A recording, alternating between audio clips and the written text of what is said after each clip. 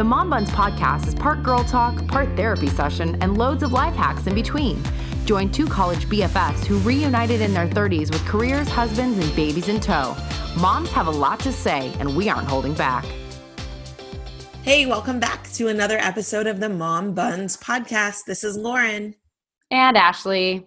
And hey, Ash, we're back after a long holiday weekend, and school is definitely now in session for all of our kids. Man, how are you feeling? Things are in motion. I mean, it's just readjusting to a new normal, but I'm digging it.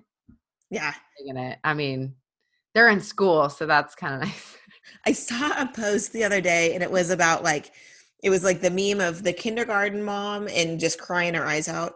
And then the 1st through 12th grade mom is like the party mom. Yes. Get together. And I was like, that's exactly what it is. Because you are a kindergarten mom this year. Yes. Did it break your heart a little bit? No, that's the thing. I am so not the norm. Even the principal saw us drop our kid off at school the other day, and she's like, "Oh, this isn't your first one, is it?" And we're like, "Oh no, it is. See ya. Have a good day, Isabella." So I'm not the mom who cried. I think I might cry when it's my last kid, but this is my first kid.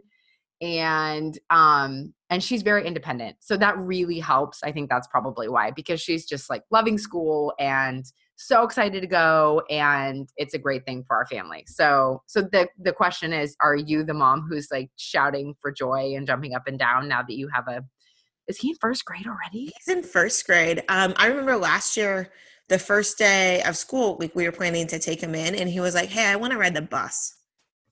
And I was like, "Whoa, really?" And he's like, "Yeah, I really want to ride the bus." Oh, okay. So marched him out to the bus stop, and then he was gone. And I was like, that's it? I don't get any first day of school picture, in the classroom or whatever. And I was like, okay. We do our first day of school pictures on the porch. So no big deal.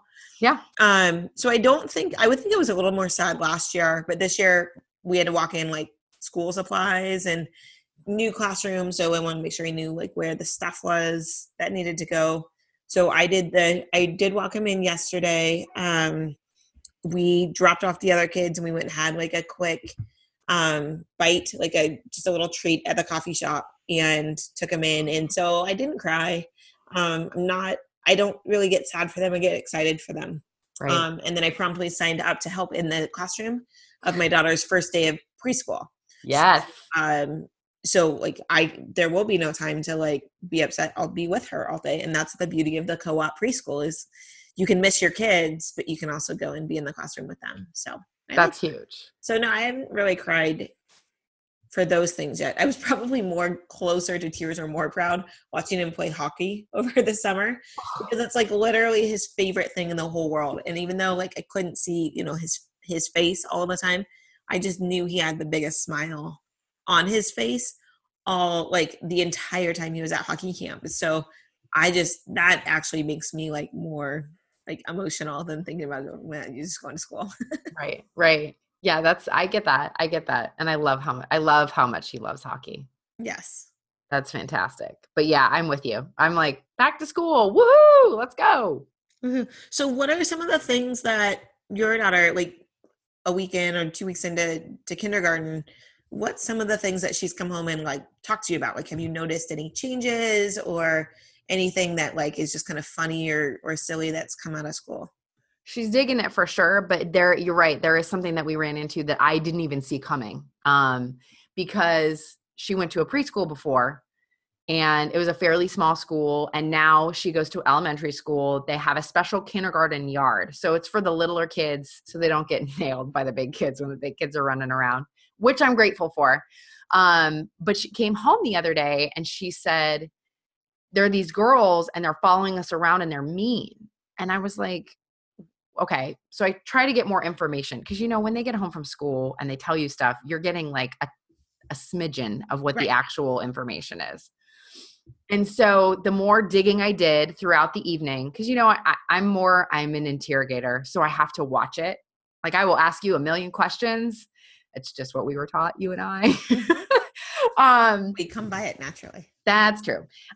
So I have to be very careful how I ask them so that she doesn't feel like she's being bombarded. And so after asking a million questions through the course of the evening, I come to discover, she said, the kids make really weird noises. They don't talk to me. They follow us around. We try to hide from them. They're mean and scary. And so I kind of thought about it, and I realized that they have special ed kids that are at their school. And those kids, in order for them to be safe, play on the kindergarten yard. But they're not all in kindergarten. So some of them are older. And we've not had a lot of exposure in our family to kids with disabilities. And I wasn't aware that that was happening, so I could prepare her for it. Mm-hmm. So we had a long talk with her about how these kids are different. And it's really important that we understand what they need. So we're trying to explain to her that they weren't mean. They just didn't know how to communicate. Got it. So, it's tricky because I'm not there. I don't know the situation, but I said, I don't care what other kids do on your playground. You don't run away from these girls because they probably just want to play with you, but they can't say it. Mm-hmm. And it's not their fault. That's how they were born. So we want you to be the kind girl that we know, that we've taught to be, have a warm, caring heart. And you say hello to them and you don't run away from them. We understand that it can be scary when they're loud and they can't speak to you the way that you're used to hearing somebody speak to you, but that's not their fault. And you need to give them the grace to communicate with you the way that they're able to, even if that's not a way you understand. So, but it made her feel bad. I mean, she was in tears by the end of the conversation because we told her by running away and hiding from them, that's a mean thing to do, even though that was, I think she was prompted by another kid. Sure. Who didn't know how to react either. Sure. But also, I was kind of mad because, not mad, but just irritated in that, I didn't know how to prepare my kid for this. I didn't know I needed to. And I would have tried to give her the tools to handle it in a much different way, because these poor kids, these other kids are running away from them and they probably just want to play. Right. So how awful do they feel? That because my kid didn't know. That takes me back to, first, second, third grade. And, I remember having people that were a little bit different in our classes. And I remember how we weren't prepared to deal with that, or didn't know what to do with that. And probably the same thing. I just actually had a vision of running away from somebody on the playground because she was,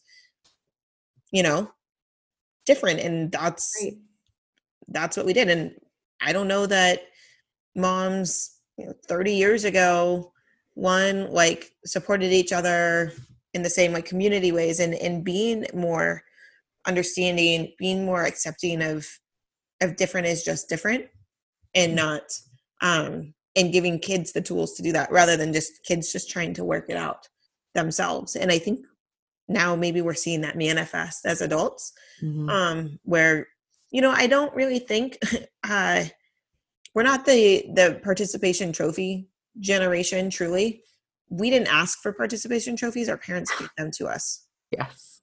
So I really don't think that millennials are the participation trophy generation at all. Maybe we received them, but when we received them, maybe we realized that everybody was maybe a little bit more equal, on equal footing. And because everybody got a trophy, not just the MVP and not just that. So while we didn't ask for them, I think how we maybe perceive that, maybe it hopefully leads us to a little bit more equality. And I just love what you were saying about giving your children the tools to deal with something that is different. And there's a lot of things that are different today in our world, right? Whether you are 4, 5, and 6 and getting into school for the first time, and there are children who think differently, speak differently, function differently, that kind of thing. And then as you grow up, certainly in the teenage years, in the high school, college years, we're all different. We're all trying to figure out what our differences are and stop running from them and start embracing them. And so, and now that looks like maybe you're identifying with a letter, right? Maybe it's an LGBTQ X kind of thing. And And that's how you're identifying, because what made you different, now you're able to embrace it. My sister was certainly that way. She didn't come out to us as a family until she was in college, until she had a chance to kind of explore what made her different and get comfortable with it and understand it and put kind of some framing around it.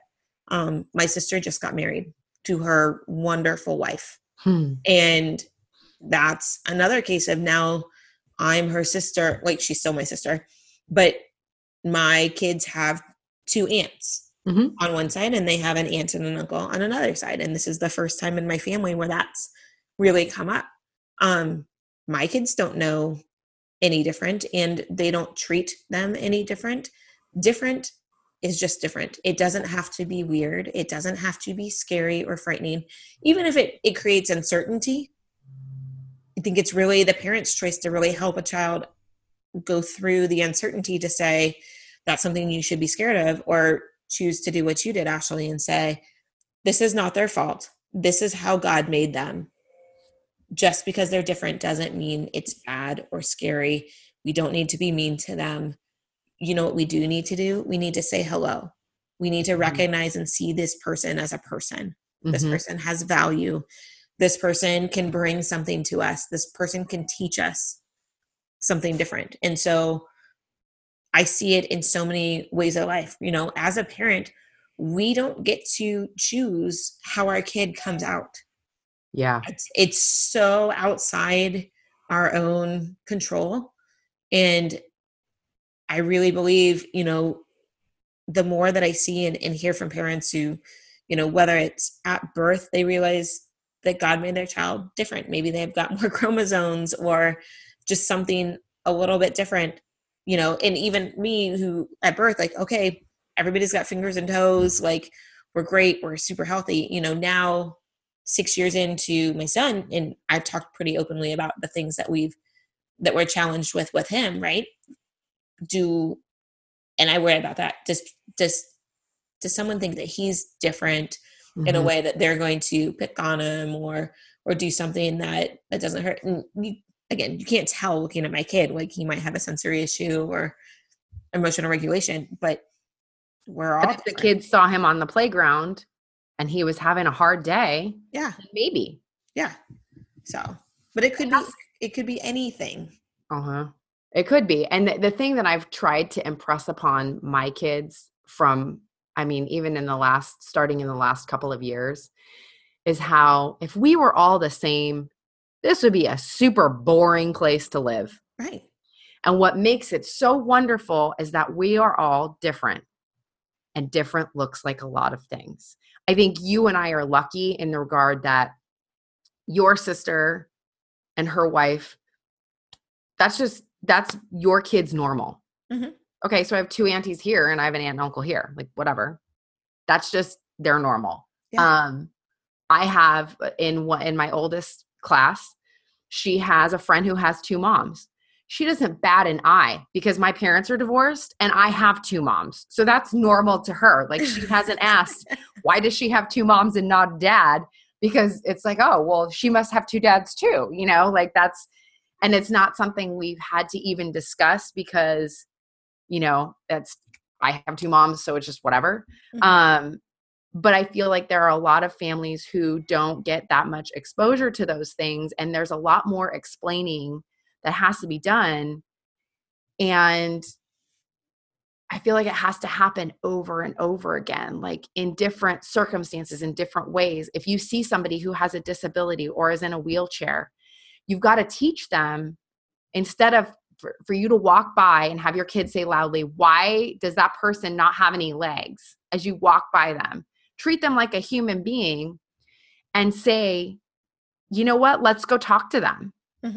It's uncomfortable for the parents sometimes. That's a stranger, and maybe you don't want to share your story.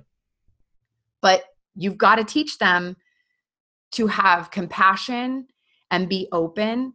And there's been times that we went to a hotel and there was a lady who was probably a little bit younger than me. She was in a wheelchair. I could tell she didn't have a lot of cognitive abilities to speak or whatever. and she was playing with a baby toy. And my kids said, "Hey, why does that lady have a baby toy? And why is she in there?" And I said, "Because that's what makes her happy. And she's not able to play the same way you are." Mm-hmm. And the woman who was taking care of her looked at me and smiled, Mm-hmm. as in like, "Thank you. I got you." Because it didn't seem like the appropriate time or place. There were a million people around, and, it would just, to me, from gauging how my kids were and the situation, it didn't seem like it was the appropriate time to do that. But I said loud enough for the lady to hear, "That's how God made her, and that's what makes her happy." And the kids were like, "Great." Right. And sometimes that's all you need. Yeah. What I've learned is, and I was talking to the preschool teacher last night who I love. And now that preschool started, I'm probably going to bring some of her preschool isms into the conversations that we have. But she reminded us as parents that on a good day, your child hears about 5 words out of your mouth. Oh. On a good day, and at a bad moment, or where they're stressed out, or they're not paying attention, and their frontal cortex is, kind of firing off, they're going to hear 1 word. Wow. So in that situation, to say exactly what you said, God made her different, that's what makes her happy, is exactly what they need to know. And that's Because about they it. are small. They're small. They don't necessarily need, and you can tell when they're ready to have a conversation and about it, and they might ask a question, like 1 or 2 more questions, and you can tell when they just need that first level of insight. And so I think, like, just kind of cluing into like what you tell a 3 and a 4-year-old looks a lot different than what you can tell like a 6 and a 7-year-old, and how you can explain that. But if they're together, the simpler you have that conversation, the better.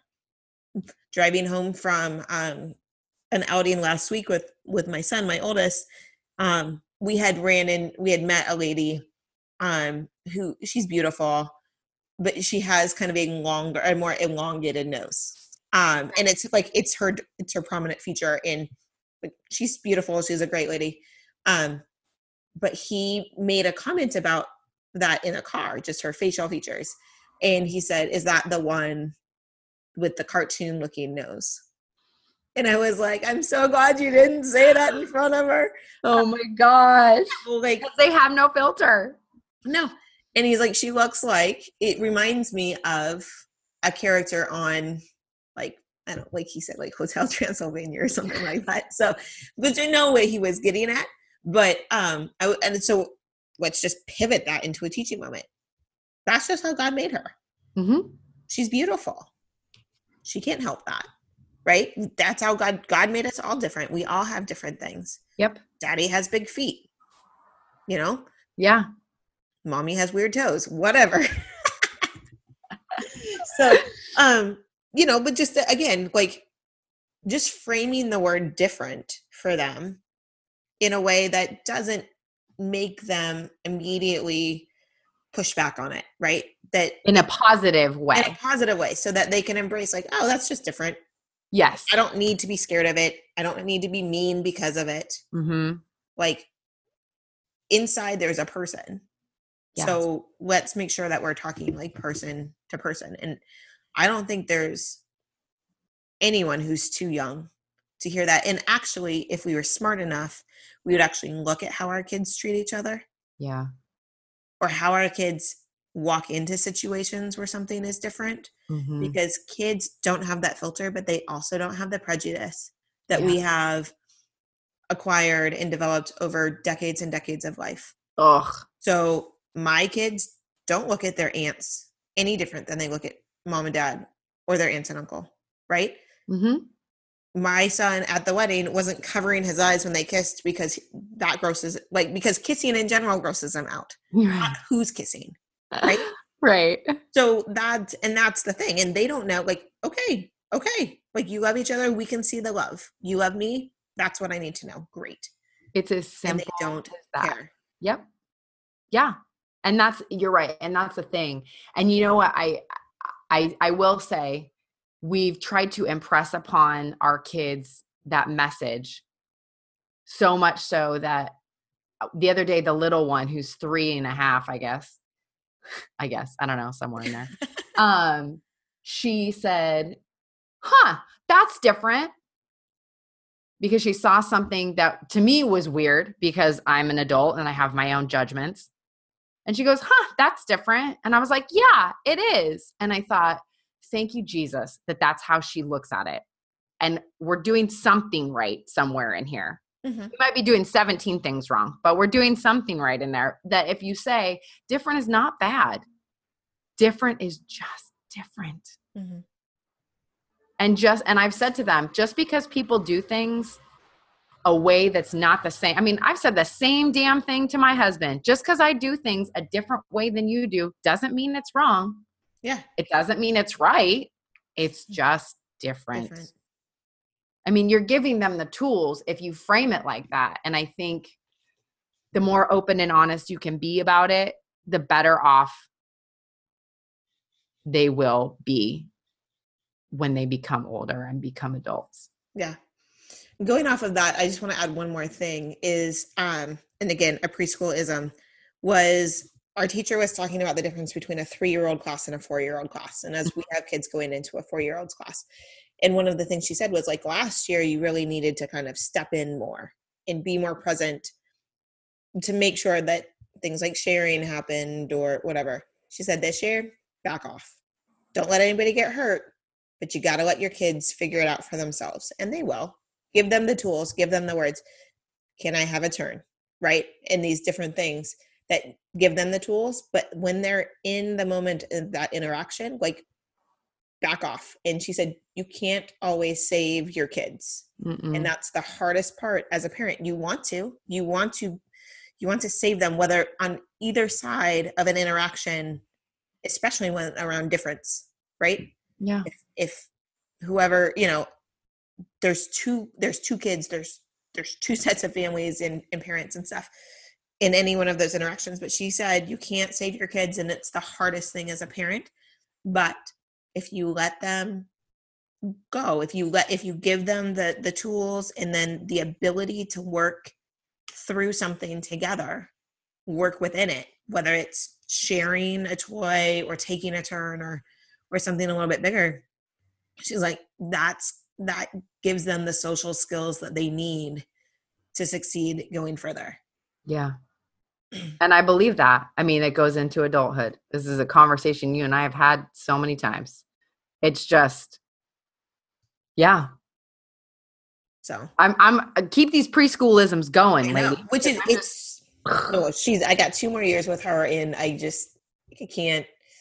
I cannot tell you enough, like, how much this lady has changed our lives and how we approach parenting, just through watching her in her classroom and being in her classroom with her. It's incredible. So yes, I'm happy to do that. But I just love that. Like, you can't save your kids, and it's okay. And that's a lesson that parents need to learn it when their kids are 4. Yeah. Right. And continue that. Yeah. And I wish this came with a manual, this job. Well, it might not come with a manual, but at least it comes with a podcast or 2. That's true. And that's why we're here. Yes. Okay. Last but not least, what's your favorite thing this week? I need to know. Anything in your mind that's your favorite thing? My favorite thing this week is my garage fridge. I finally took the plunge and got one. We've always had a garage freezer, like, for years. It's gone out on us twice, so I know that the timing on that is short. And we finally we found one in town that was, like, really cheap, and we put it in the garage. And it's not full, but just, like, it's somewhere to keep, like, our drinks cold, like the ice packs cold, and we have half a pig coming in a month. So now I know I have the overage space for half a pig. That's amazing. We grew up with a garage fridge and a freezer. And I will tell you, I mean, there were 5 of us in my family, so you kind of had to. It's like your house. There were 3 kids. I don't know how my parents would survive without it. Yeah. I really don't. It's amazing to be like, I can pick up 2 things of milk in one shopping trip, and then, like, that saves me a whole nother trip this week. Mm-hmm. So huge. How about you? Favorite thing this week? Okay, my favorite thing this week is it's been really warm here for us. I say that to the people who are listening in the desert. Is, they make those seltzer waters that are spiked. Yes. It is a low calorie, lovely mom drink to have at the end of the day. People who listen to our podcast probably think I drink all the time, and I really don't drink that much, but just at the end of the day. Just at the end of the day on a particularly long day after bedtime was a mess. But yes, that's my favorite thing this week. Are those, what are they called? White Claw or Henry's? Yeah. It's refreshing. But what's your flavor of choice? Because I haven't found a flavor I really like. The Henry's makes a blueberry one that is so random, but I really like it. Okay, I'll try it. So give it a shot. My arm. Right? Yeah. All right. Yeah. Sure. All right. That does it for another episode of Mom Buns. Ladies and dads, put your buns up, get to work, hug your kids, and don't try to save them. Just give them the tools to do their thing, because different is just different, and the world's going to be a much better place when we figure that out. Thanks for listening to the Mom Buns podcast, and don't forget to catch our latest episodes wherever you find all your favorite podcasts. Thank you for listening to my mom's podcast. Have a good day. Bye-bye.